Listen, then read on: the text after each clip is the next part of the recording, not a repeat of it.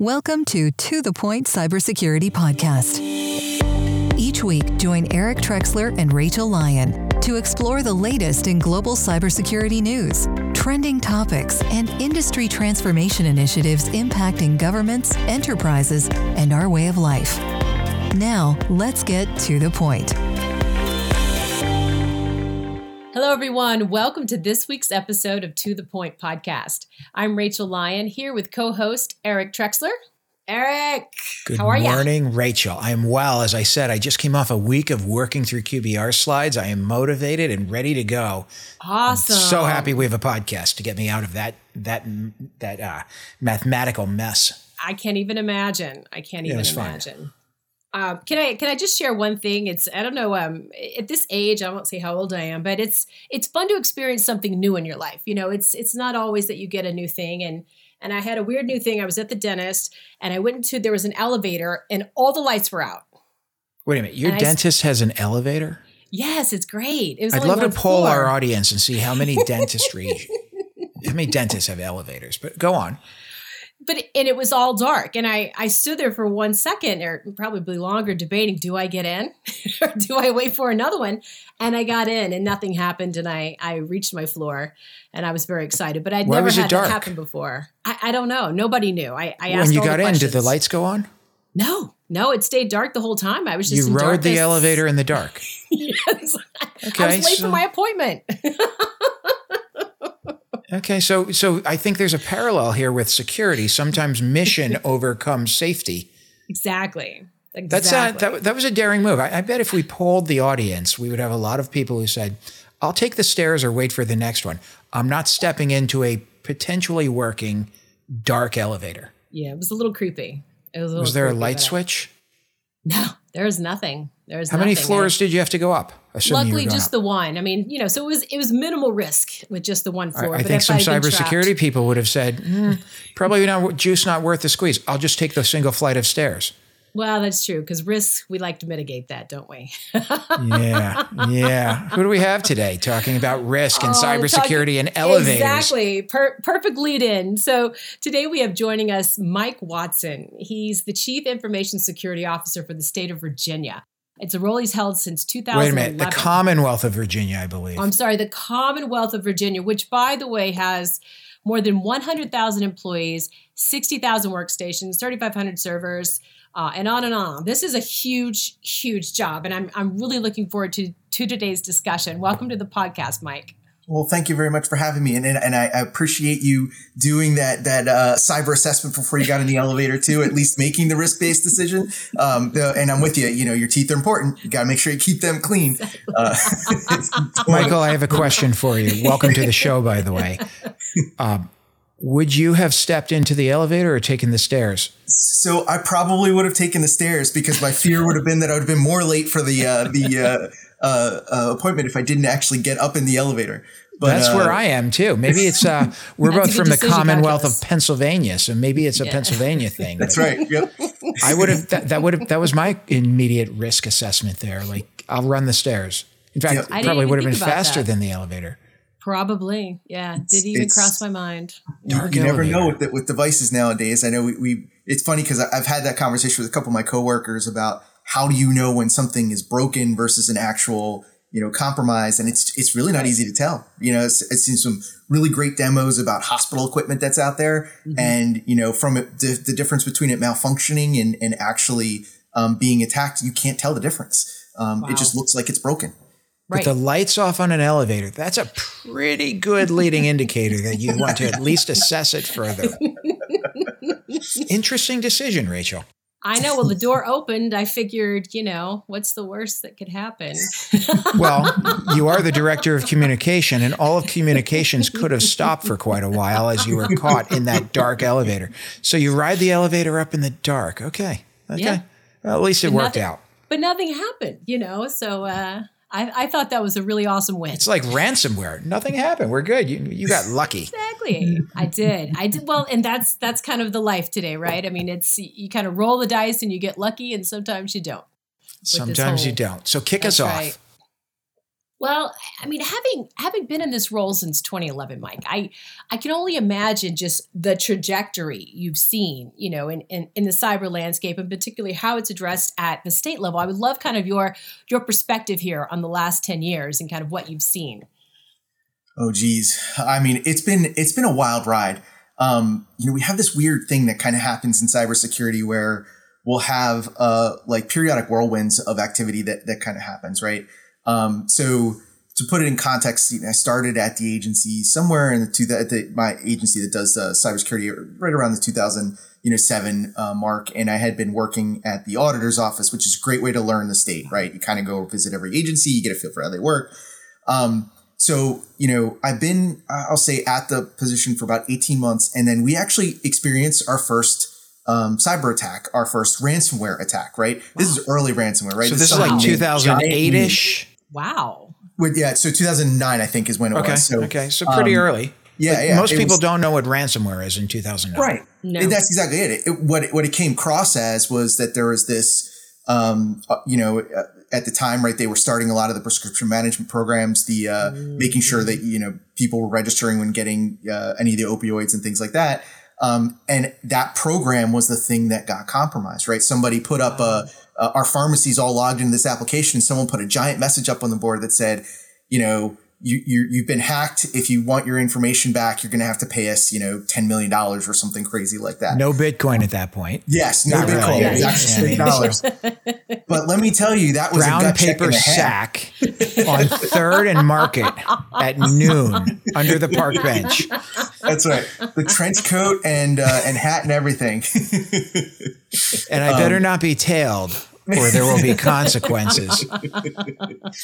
Yep. It was fascinating though. The governor went on 60 Minutes talking about it and everything. It was an interesting experience, and even one of those first kind of landmark things for us, because we were coordinating with lots of different agencies, federal and state, and trying to go through this process and just even figuring out, how bad this could have been or how bad it was for the state was even just an exercise, because no one had gone through something like this before. Right. Fortunately for us, this was not the realm of today where everything's a well-oiled machine on the exploit side. So we had backups, we were able to recover, we figured out what was going on. It wasn't the end of the world for us. But like I said, it was a gut check and a half as far as starting out in that role and kind of only having a little bit of time underneath my belt. But I will say that there's nothing that intrigues your interest in security more than a good cyber event. I mean, you get to kind of look at pretty much everything, and it's a really great exercise in just how prepared you are. So I kind of have seen this dawn of ransomware even back early days, and have been watching it progress ever since. We've had an iteration Michael, in there. Yeah. Sorry. No, you're right. Didn't mean to cut you off there. I just have this burning question. You've seen this over time progressing, both on the adversarial side and on the defensive side, how we're protecting our networks. In 2009, who are you talking to at the Fed level? I mean, DHS exists. There's no CISA. Right. Like, who do you call? It was mostly FBI, but we did interface with a whole bunch of different other folks as part of the process as well. It was great. The FBI were great supporters at that point, right? We had an awesome local agent. They were working with us, pretty much every day. And they were fascinated by this as well, right? I mean, it was something relatively new to them. It was also a big case, right? You don't really get that many $10 million, what I forget what the amount of money was, but it was something absurd. That large of a ransom request for something like that before. It was one of the first times they saw something like this. Wow. So it was, working with federal government partners was huge at that point. And it did, I think, help conversation wise, put us into what's this going to look like in the future? What are the types of protocols that we've got to worry about and things like that. So it's been interesting and watching that kind of progress over time. Obviously, at this point, I think everybody's, playbooks are pretty straightforward to be able to handle, or at least know what we've got to do in a lot of these circumstances. Whether we have the resources to do it or not is a different question. But you're saying at the federal and state level, the playbooks. Yes. Because I would argue at the local level, and you're much more of an expert than I am, may not even have playbooks in some cases. That's correct. Okay. But I will say that law enforcement is way more prepared to handle these things, and they generally know who to reach out to. So even at the local level, they don't have the resources to execute most of the time, and they don't have the preparedness in place most of the time. But if they need somebody to walk them through what needs to happen, we can find them a resource. But you know how it is. Like, reading a book doesn't tell me how I'm actually going to execute something. And that's really where the biggest problem ends up. Okay. So you were talking about the changes over time when I rudely cut you off. I didn't mean to, but I had that. I just had to. What was it like? I'm glad. I'd like the questions. Right? And that's a great example of something that's it has just evolved dramatically over time. And it's kind of a good, kind of central point for the way security has evolved over time, right? We've always had these cyber hygiene things, and we know exactly, where are the areas that we need to focus on just to kind of get things under control. And we've just seen it get more evolved and concise and structured as time has gone on, where we generally know the things that are going to work to keep a majority of the stuff out, right? It's like, houses and homes, right? We know lock your doors, lock your windows, make sure that you're not, leaving anything super valuable, out in the open. You're generally good, right? It's the same thing on the cyber side. We know what those types of things are that need to be done, and we're generally good. The problem is, just like on the home side, we know that if somebody really wants to get in, they're going to. And how we prepare and how we structure ourselves to respond to that is where a lot of the evolution has come over time, making sure that we are ready for those large scale events and attacks, either be due to somebody leaving something unlocked or not doing cyber hygiene, or to somebody that is really after us and wants to get in and do some harm. Right. I feel in some cases we haven't even put doors and windows in place to lock it. Yes. In some cases. That is very true. I mean, you just like any other place, you run the gamut of what types of equipment you've got in place, whether it's the steel reinforced door with lots of deadbolts on it, or you've got the flimsy cardboard innard with like the very loose lock. Or a piece of plastic staple gun to the frame of the door because we're still in the construction. The screen door of equivalent. Yeah. Yep, I'm right there with you. I'm fascinated by this I guess phenomenon, if you were, and we were talking about it a little bit earlier, and it kind of ties into a quote. You were in this great Washington Post article, was looking at kind of state and local government ransomware attacks, and and until there's a catalyst event, right, like a Colonial Pipeline, for example, security isn't the number one thing. It's like, and it's almost like we have to wait for the bottom to drop out, which when will that happen? But, in order to get the right funding. And I at the state level, I mean, I know you're seeing this kind of acutely. I'd be interested in kind of how do we get out of this routine of, catalyst event, then we put resources to it. Can we get ahead of that? Yeah, and it's a great question, and something I think we've been really trying to figure out how to deal with, especially as a security community over time.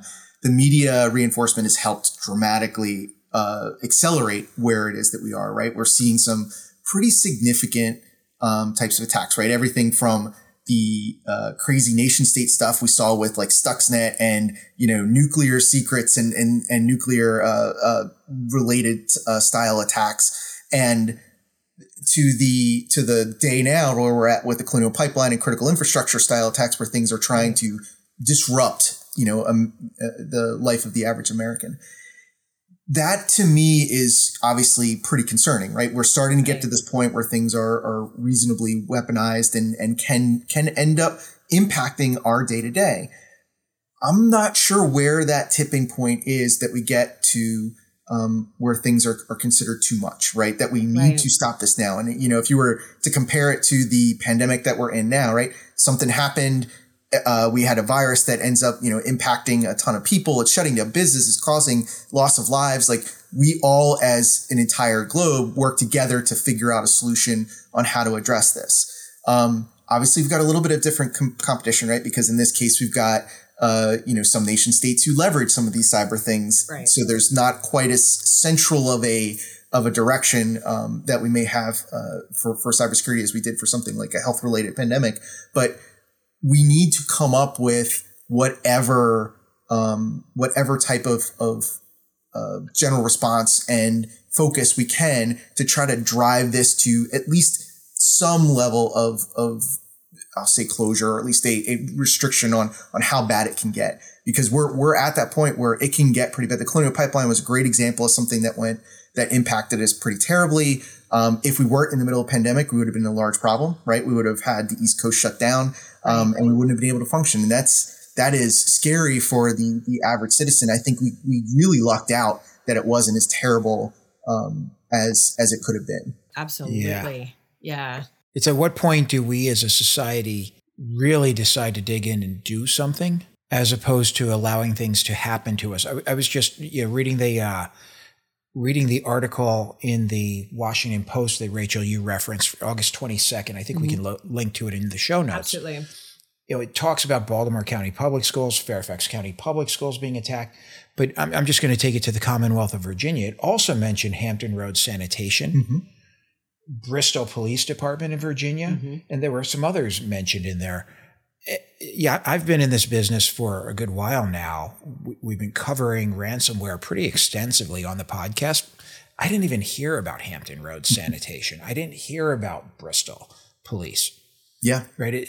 There's so many things happening across the spectrum here. It's almost, it's unlike 2009, where it was one of the first pieces of ransomware and we dug in. It's almost like commonplace in every day, which is a sad place to be. And what I'm finding interesting is we're running into the data breach problem, right? So like, if you think about, going back to the first question about the evolution of what has happened over time in security, like data breaches used to be a huge deal, right? Now we're at the point of like, I got breached again. All right, I'll just, keep checking the my Verizon data breach report is just like, here's the New Year's list. Let's look at what, how the bad actors have shifted their techniques. But and that's disappointing. Yeah. And I get it to a certain extent, right? We ended up in this scenario where effectively, when you look at it from a pure security vision, we came up with mitigating controls, right? We came up with this way to manage our credit. The credit card companies stepped up their game to make sure that it wasn't as big of a problem. The credit monitoring companies did a lot of changes to make sure it's not as bad of a problem. It's still a problem, don't get me wrong, but it's not as bad as it used to be. If your information is breached, everybody, there's education and information about what to do in those circumstances to keep it from becoming a large issue. And the ransomware component is where we were with the data breaches a few years ago, right? They're starting to happen consistently, and they're not necessarily making the news anymore. They're not as big of a deal. Another company got, compromised. These people are down for ransomware. Just wait a few days and they'll eventually come back up, work around it. Yeah. It's concerning to me in that the key difference here is that this is the first time it's impacting the physical world, right? The things that we worry about are, somebody impacting our roadways or our gas supply or our, water, sanitation, systems. You name it. Supply chain too. I mean, I don't know in Virginia, but there's this thing now, like we call it tractor hackers, but targeting these farmers, right? Because you don't realize all of their things are now internet enabled. John Deere has like these crazy technologically advanced, whatever they do to like churn the wheat or whatever. And that starts to get kind of scary. Like that's real supply chain impact. And it is a place, who would have thought? Yeah. Who would think to go that route? But they are. It is crazy. And we know that, look, we already know that we've got driverless cars on the way and smart city components. Like in my area, I've got both smart water meters and smart electric meters, right? And we know that we're moving towards more of these types of highway beacons and things for our driverless cars. There's a lot of stuff that's going to be, capable of interfacing with the physical world more than what it is now. Look, just simple things like traffic lights, right?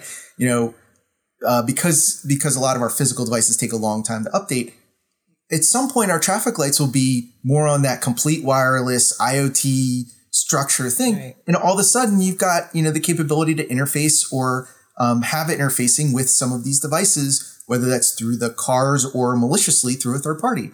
Those are all major concerns. The fact that, we are setting ourselves up for the ability to interface physically in the environment without the right types of technical protections in place is scary. We've got to, as a community, prepare ourselves or accelerate some of our mitigation techniques and approaches to prevent that from being a problem. Right. We're obviously very concerned about it at the state level. We know that it's a shared responsibility, though, right? Erica, as you were saying earlier, our localities, they own some of this stuff, right? They own water systems. They own, a whole bunch of critical infrastructure components. And they are not in a great position to be able to protect them a lot of times. They don't have the resources necessary to make it work. And, if we don't do something soon, we will be in those scenarios where our physical critical infrastructure is being breached more than it currently is in the future. And I've got to imagine that's very frustrating and difficult at the same time for you. I mean, if we had an attack of some sort at the local level that impacted water, let's just pretend water, right? Wasn't Oldsmar Dam? Yes. Mm-hmm. Rachel, in Florida, where they were going to dump a ton of lye into the water and pollute the water supply. I mean, one of the first people getting called is the governor of the Commonwealth, right? Yep. I'm betting you get called pretty quickly after that. Michael, what happened? Tell me what's going on. What are we doing about it? And you're like, hold on.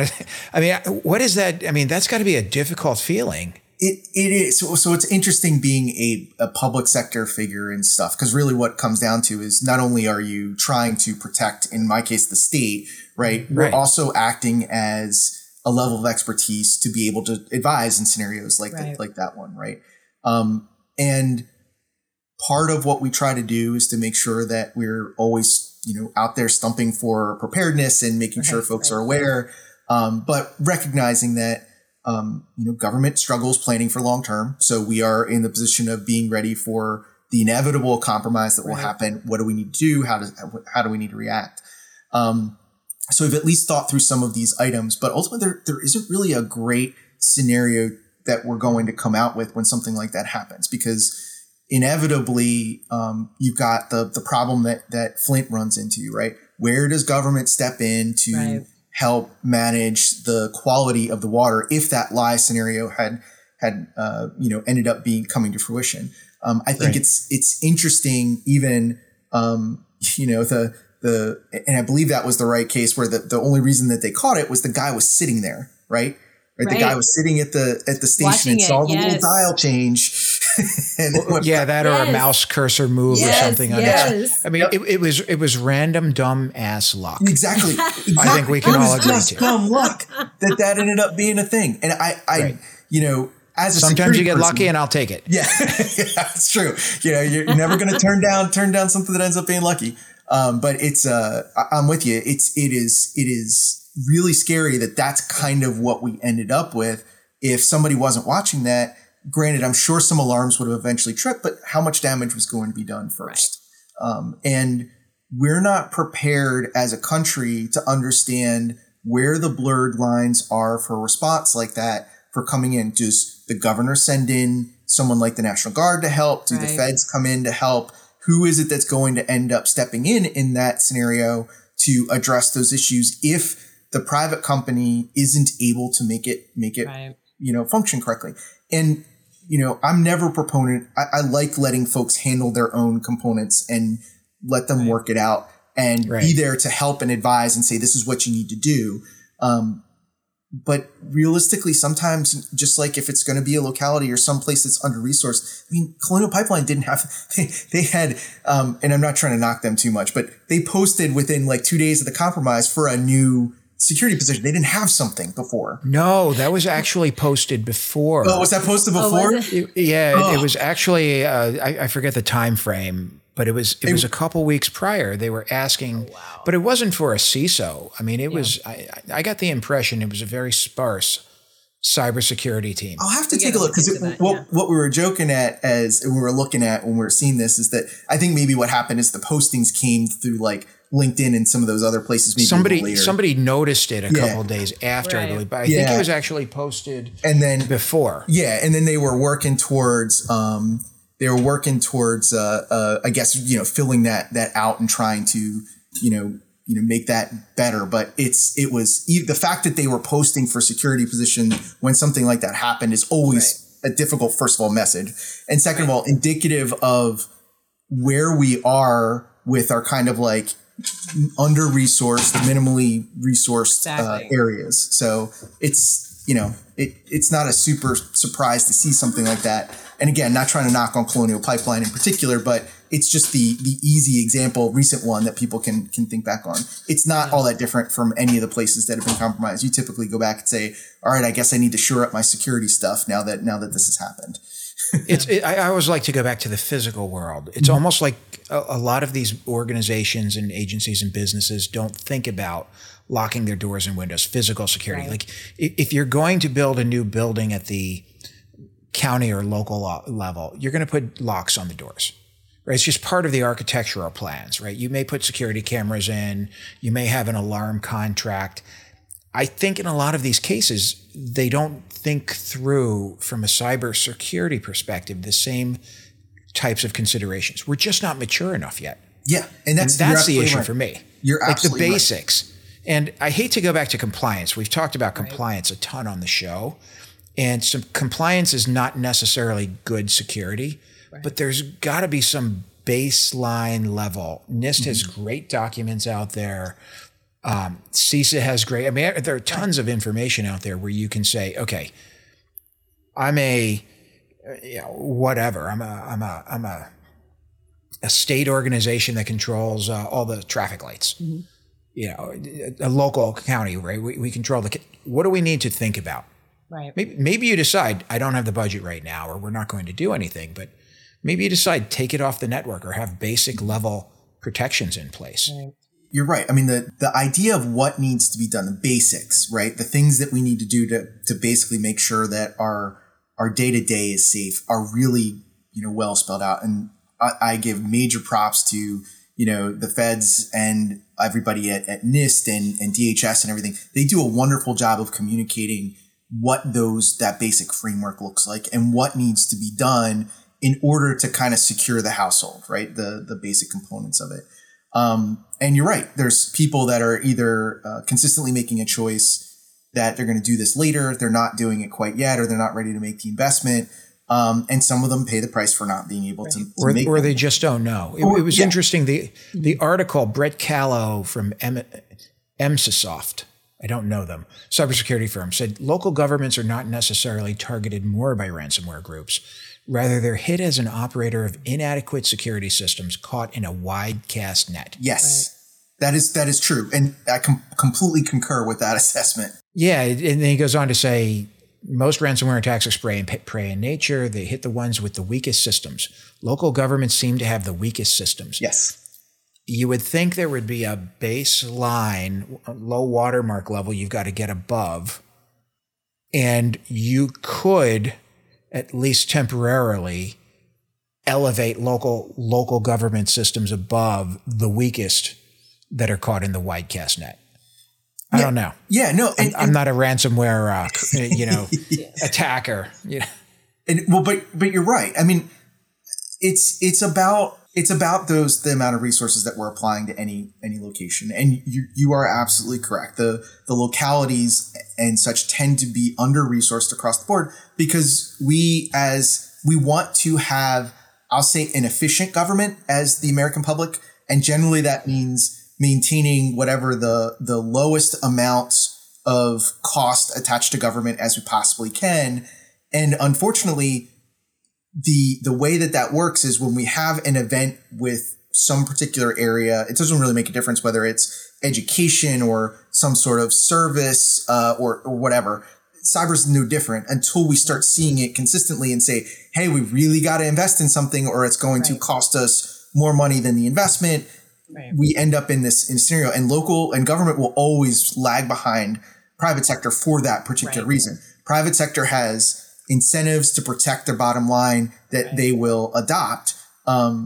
Government tends to lag a lot of times in those areas. And that's not to say that there aren't places that are doing it right. I don't want to, generalize too much. But of course I'll say Virginia's, doing whatever they can here, especially at the state level where. But even if you do, Michael, the best you get is you're not in the news. Yes. Right. Nobody says you did a crappy job. Right. You just did your job. And I wonder how much recognition you even get for doing your job. Right. Well, and that's almost a whole thing on itself, of course. Is trying to we want to unpack that on the show today. Don't worry. the trying to figure out just like how well somebody is doing is actually a really hard thing to do, right? Yeah. I talk to a lot of my fellow CISOs at other states, and we do talk about that a lot. Is like, where's that line? How much is too much? How much is not enough? What are other people doing? And we try to kind of figure out a way to kind of meet in the middle there, because there isn't really, like, as much as we have great standards and structure for what needs to be done to maintain a program, the devil's always in the details, right? There's little things that need to be done. How far do you expand a particular topic? So like multi-factor authentication. So really great example, right? For those that might not be familiar, right, that's the little code that you enter, whether it's from a fob or something that's sent on a text message or whatever. The security folks, like myself, I always say just do it for everything because it's just easier. I was going to say, to me, that's a no-brainer. Yeah, right. MFA, two-factor authentication, call it what you will. It should be on everything. Right. It should be everywhere. As a security person. Such a hassle. Well, there you go. Oh, there's the elevator. There's the elevator again.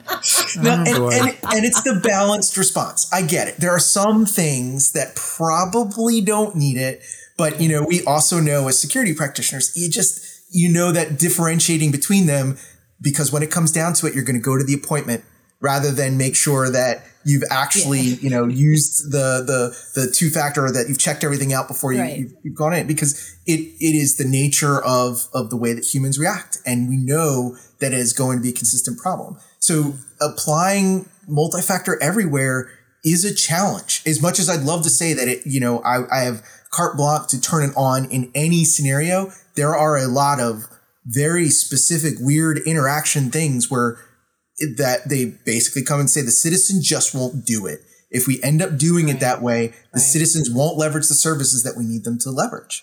And that's accurate. Yeah. It is. Watch this, Rachel. What would you rather have? A complex password for each website that you can't manage, or multi-factor authentication for each website? If it's multi-factor, can it be on my face, on my phone? No.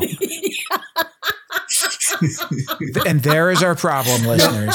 It's hard. And therefore, Rachel does not want it.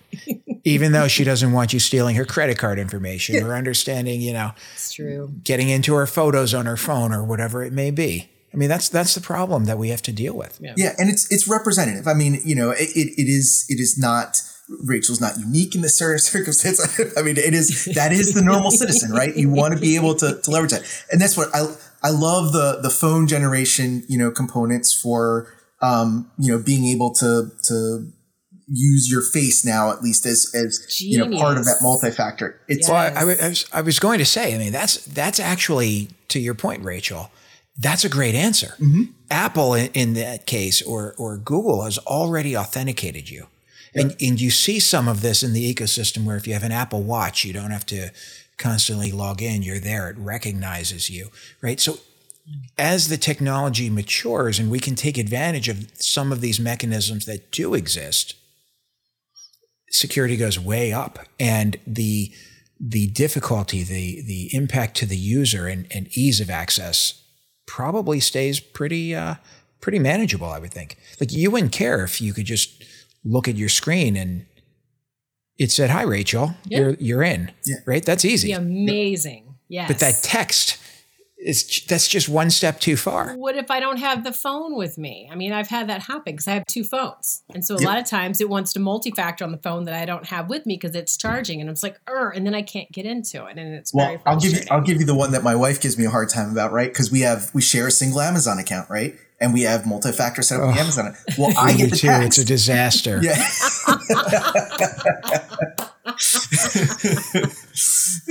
So whenever she's trying to log in to get something, I have to send her the text for whatever it is that she's trying to get in. And let me tell you, if there's anything, she does not like that. Definitely does not like that. Mine likes to reset the password, which just goes to me anyway. Yeah, see, yep. Hilarious. Well, and that's where we were before I ended up setting up at least the token. But yeah, it's that problem. That usability isn't quite there for everything yet. And it'll be a while. But Eric, I'm with you on, I see a day when we have our phones are effectively like you just walk up to a system and everything's just authenticated and everything's, squared away when you get there. I can't wait for that to be there. We're just they need to accelerate that technology just a little further. Well, and the privacy people, people who don't want an iris scanner, they don't want the facial scan, they don't want, that's fine. Yeah. Go to multi-factor authentication. We even have mechanisms if you're not comfortable with that. Mm-hmm. But I agree with you. I think we have to make things easier because there isn't enough money. The attack surface is so massive. Yep. Right. And, as you talk about in this article, most defenders aren't thinking about security. It's not their number one, right? They're not thinking about it all the time. And as Brett Callow mentioned, the adversary just casts a wide net. Mm-hmm. Why not? Yeah. There's not a lot of risk. Right. Yeah, it doesn't cost, and the cost is so small for them to do that. It's versus, so small. Yeah, versus us who are trying to plug every hole that's out there, the cost of doing that is huge, right? So, agreed. Unless we come up with better tools and better approaches across the board to make security more ubiquitous on all of our product sets, and as part of everything that is done, security's got to stop being looked at as an add-in or an additional thing, right? It is got to be part of whatever service it is that you release. Microsoft learned this lesson years ago, right? I was around long enough, and I'm dating myself a little bit, before patches were kind of like deployed by Microsoft. It was we posted them on this site somewhere and you kind of went to download them. There wasn't this Microsoft update thing. You had to know to go look for them, right? They suffered through 4 or 5 major, security events that drove them to change that policy pretty quick. And they've been great ever since, recognizing that it is painful if you don't structure yourself to be able to maintain and set up these updates, in a consistent fashion. There are lots of companies that still haven't learned that lesson though. Right. There's lots of places that just don't understand that security has to be built in, or you will end up paying the price later on, whether it is paid by the consumer or paid by the provider.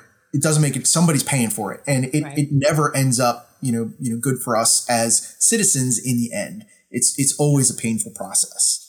Yeah. Microsoft literally went from the reason malware exists. Mm-hmm.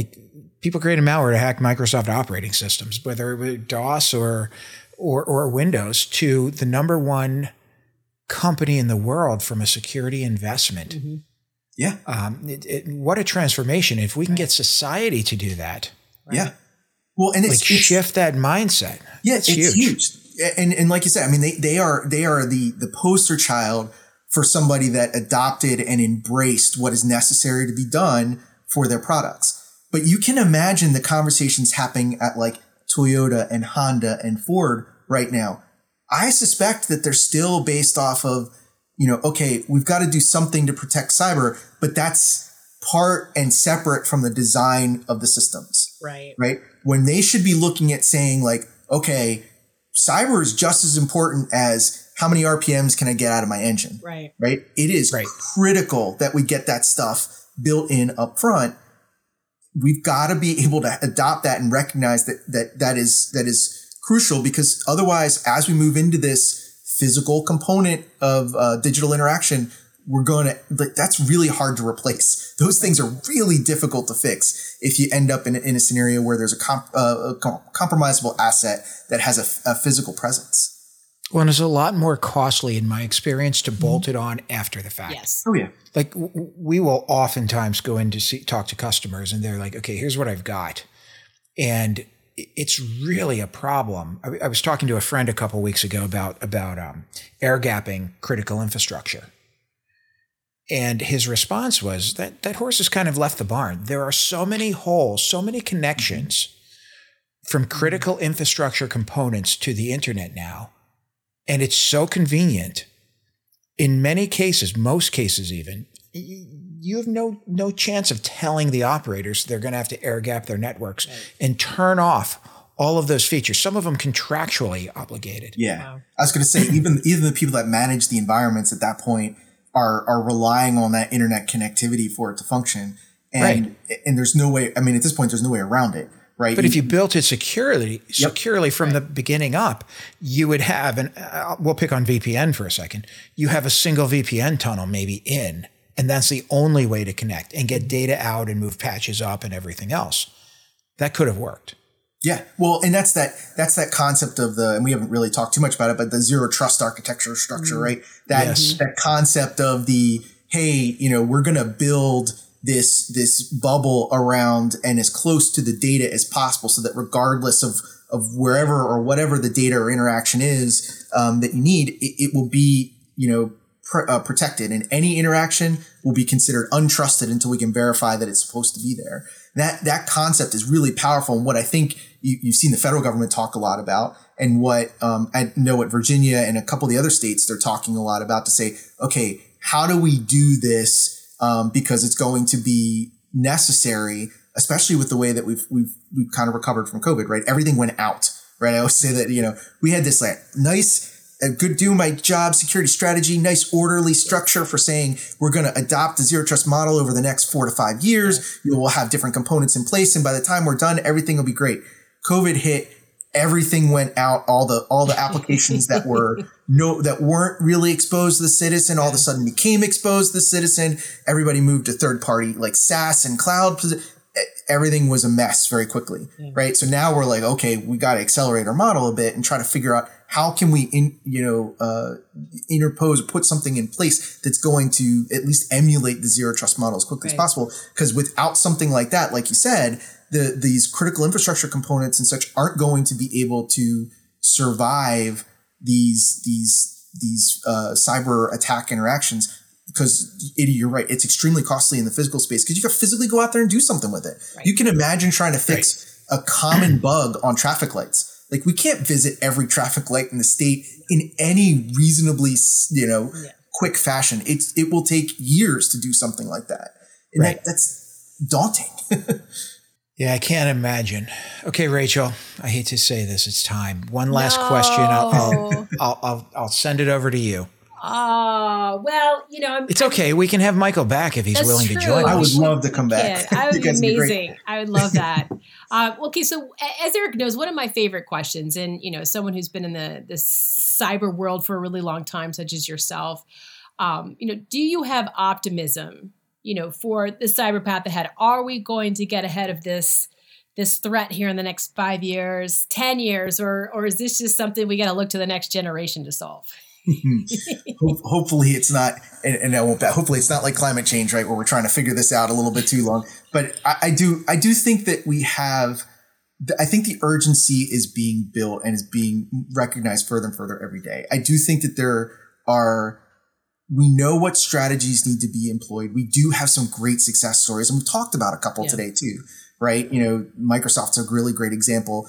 Even, what I suspect some of the stuff and how we reacted and handled some of the conversations with Colonial Pipeline, those are conversations that were great to start and have. We have a ways to go still to understand where we are comfortable as a country policy-wise and who's going to be responsible for what parts of response for a truly significant cyber incident. That's going to take some time to work out because any type of conversation like that is going to take time to work out. But I do think that people recognize the need is there, and that's probably the most important part. Right. Now we just got to take the steps and continue the process of pushing and making sure that we don't forget and we don't not address those things before it becomes a major problem.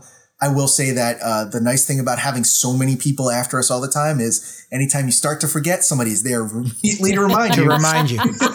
Well, and the press is helping because the executive leadership at all levels is really understanding this is becoming a bigger and bigger problem. Yeah, and I completely agree. I think that honestly, even the last 3 presidents have all had something cyber related in their crosshairs somewhere. Right. And everybody dealt with it differently. And I won't pick on one versus another to say, someone did great or not or whatever. But everybody had it as something to recognize that it was an important part of the way that they were managing, the country as a whole, and continuing to embrace that and make sure that it is part of our policy direction is going to be crucial for us to get it fixed. Now, I will also say I would love nothing more than to be in a scenario where cyber doesn't have to be called out as its own thing. Right. It should just be part of the process. But we are quite a ways away from being there yet. I'll be surprised if it happens by the time my career is over, but we'll see. I was going to say it's ultimate job security in our lifetime. Not that that's a good thing. But I'm optimistic that we're at least in the right path to deal with a lot of the problems. I think that, but until we get to the point where it doesn't have to be called out separately, we're going to be in a little bit of a struggle for a while. Exactly. We've got a road to go, but that's not unusual for any large complex problem. Right. That's a great fair point. Yeah. Great point. All right. Well, with that, we've one more episode down, and thank you so much, Mike, for joining us. This has been a wonderful conversation. Yeah, thanks so much for having me. You guys have been great. I love talking to y'all. Yeah, this is a lot of fun, and for such a complex problem, it's nice to be able to have a little levity too. Well, and we'll bring you back because this problem isn't going away. Exactly. Yes. So much more to talk about. So okay, Rachel. So subscribers or listeners who haven't subscribed, what shall they do? They need to smash that subscription button, and you'll get a fresh episode every single Tuesday right to your email inbox. Couldn't be easier. So don't forget to subscribe. Thanks again to Mike Watson. And until next time, stay safe, guys. Thanks for joining us on the To The Point Cybersecurity Podcast, brought to you by ForcePoint. For more information and show notes from today's episode, please visit www.forcepoint.com/govpodcast. And don't forget to subscribe and leave a review on Apple Podcasts or Google Podcasts.